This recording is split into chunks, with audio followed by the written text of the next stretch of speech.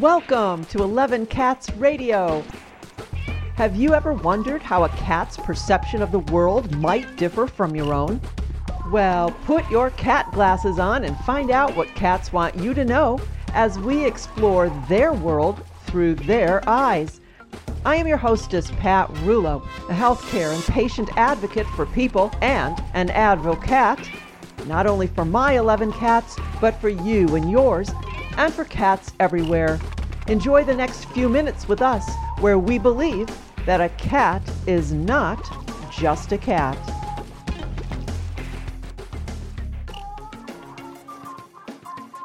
Please, don't get a cat. That's right. Here I am, an advocate for rescuing cats, and I'm saying, please, don't get a cat. Have I gone mad? No, but I am mad. And I'm betting this segment will make some people mad. But as a cat advocate, I simply cannot stay quiet. So no harm meant, just a calling out of an injustice as I see it. Here's the story. I know of a woman, who I will call the human, who rescued, and I use the term rescue rather sarcastically. She responded to a friend who had a feral cat in her backyard. The friend trapped the cat, had it spayed, and the human took the cat to her home.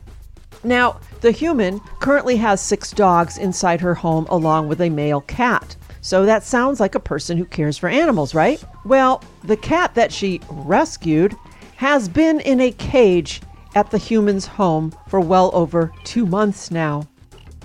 How do I know this? From time to time, I contact the friend of the human to learn of the status of this cat. You ask, why am I interested? Well, because the cat is the mother of 2 of my kittens whom I added to my crew.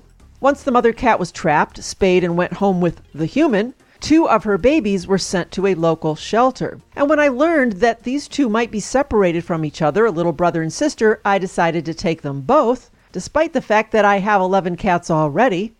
And I knew that adding 2 more to the group would be a bit of a challenge as far as integrating them in a friendly manner. But it has worked out remarkably well, and everybody gets along. And it's not magic that happened. There is a reason for this, and that is because I spent a considerable amount of time and slowly site swapped and scent swapped, worked with screens to block the entrance to their safe space so that my current cats could see them and smell them and slowly get used to their presence.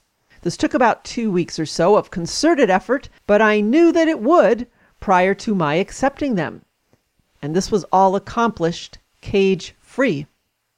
Now here it is, months later, and the poor little mother of my 2 kittens, who by the way is perhaps only a year old herself, has been confined to a cage with 6 dogs running all around her as well as another cat. And here's what really makes me scratch my head and wonder what people think about. When I asked the friend why the cat is still in the cage, the response was, because the human's house is an open floor plan and none of the rooms have doors. Now, does anyone really believe that? A home with no doors? No bedroom doors for privacy? No bathroom doors for privacy? And I asked, is there nowhere in this entire home for this cat to hang out outside of the cage until she acclimates to the new situation? Is there nowhere the human could screen off in order to allow the existing animals a way to see and smell her without caging the poor thing? Can the human put the dogs outside and the other cat with a family member for an hour or 2 each day to allow the mother cat to come out, to explore, to create some territory of her own, to sniff, to mingle her scent with the rest of the crew? Oh, but I was told the cage is big. A person can fit into it. And she has a cave where she hides all of the time. And I saw a sad picture of this little cat in her cave. You know, one of those compressed wood structures covered in carpet, the kind made of toxic wood pieces, toxic glue, formaldehyde carpet that off-gasses into perpetuity. And here this little girl who used to live out in the fresh air now resides breathing in fumes in this cocoon of toxicity. My heart weeps. Months in a cage, eating and drinking next to a litter box. So convenient for the human. But get this, if we really think like a cat and put our cat glasses on and view the world from a cat's perspective, here's the deal. Cats do not like to eat near their water, and this goes back to the fact that cats are hunters. When they catch prey, things can get a little messy, leaving nearby water contaminated. And while our indoor cats are not usually catching prey, unless there's a random mouse around, the instinct of the hunter is still strong. And I know in a normal home, most people place the cat's food and water bowl right next to each other. Convenient for the human, not right for the cat, however. So here's a tip.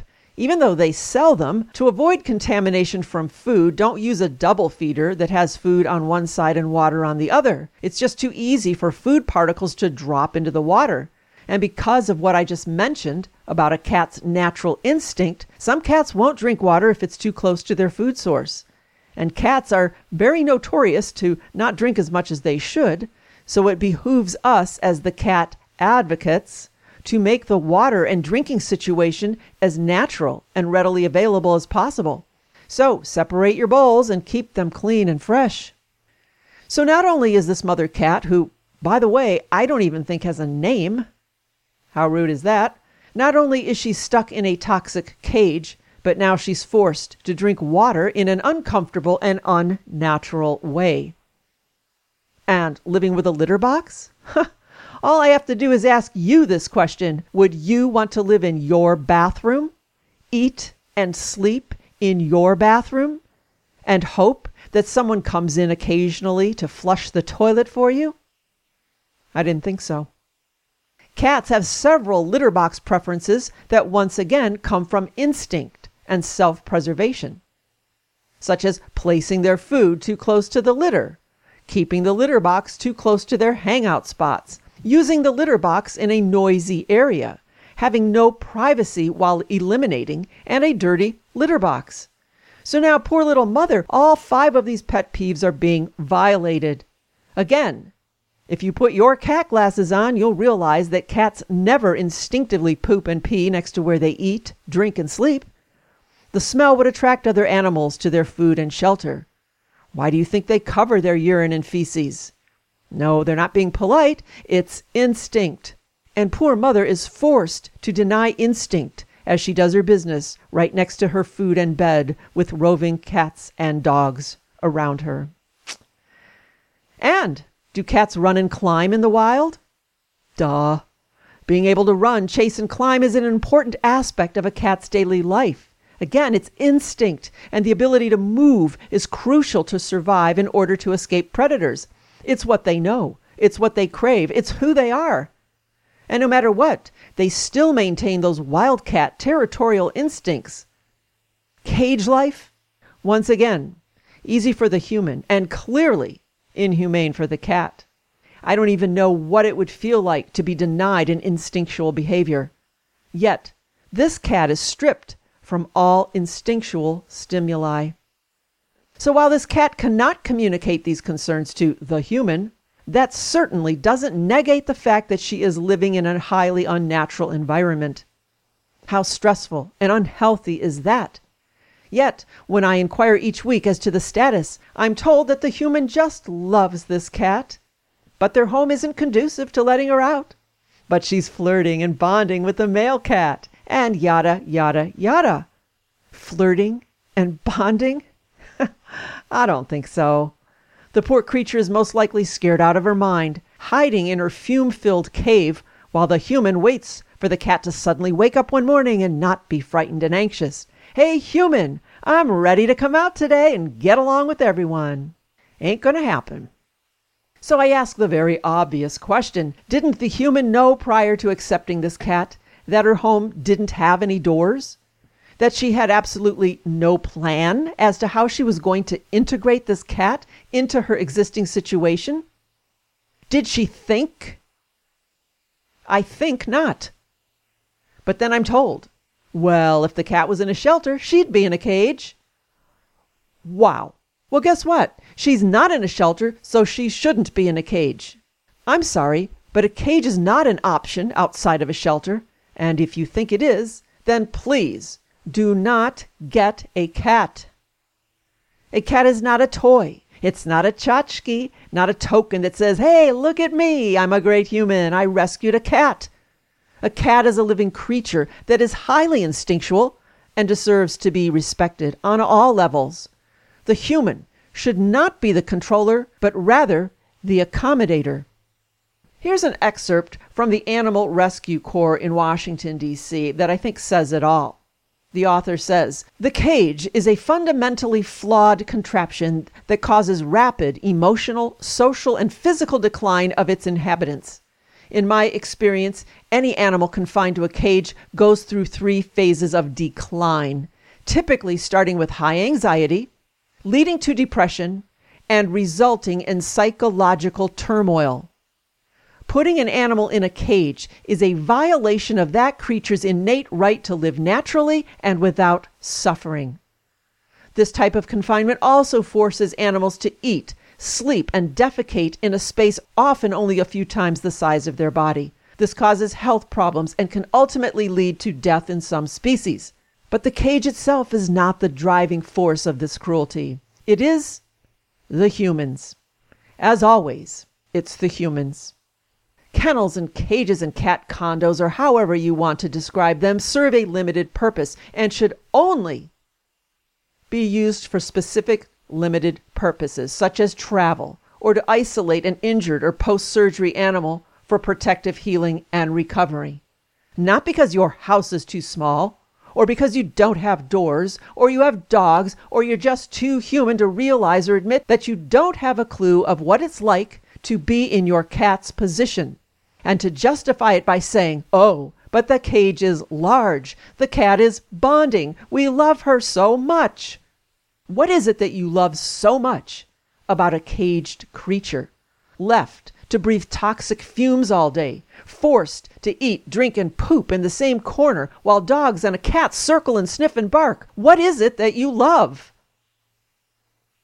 I actually located this human's phone number and politely called her one Sunday afternoon with the kind offer to take the cat from her and reunite the cat with her babies. The response was a bit cool, as I guess one would be when they feel they are being questioned, but I don't care. A little cat is silently tortured in the name of love, I guess. So I'm not much concerned about the human's feelings. My offer was shut down. Nope, we're keeping her. Well, that's for sure. You're keeping her. You're keeping her from living a normal and healthy life. And so, with this first-hand situation in mind, and from what I read and hear, there are so many situations like this and worse. So that's why I say, please, don't get a cat if you don't have the time, the finances, the space, the environment, or the mental capacity to do everything in your power that is natural and right for that cat.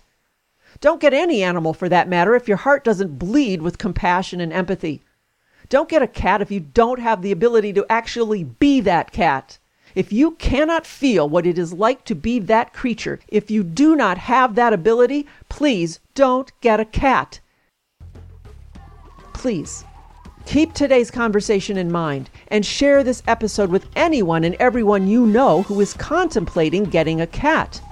Before you adopt a cat, dig deep into your heart and soul before you make a 20-year commitment to an innocent life. That's right. Ask, what will my life look like in 5, 10, 15, and 20 years from now? Because cats live a long time and they are not disposable if your lifestyle changes. Do you have time to play every day? Do you have the patience? Can you withstand some spills, messes, cat hair, or furniture damage?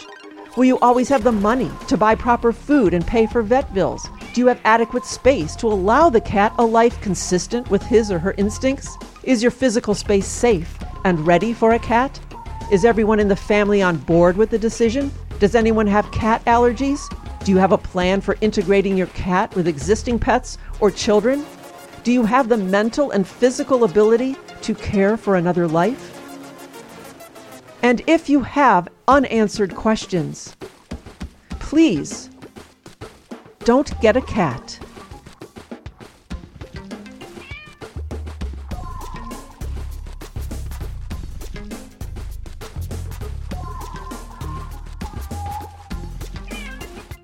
Thank you for joining us at 11 Cats Radio. I am Pat Rulo, grateful that you choose to advocate with me. Until next time, visit 11catsradio.com and give your cat a kiss from me. And remember, accepting a cat into your life is a lifetime commitment.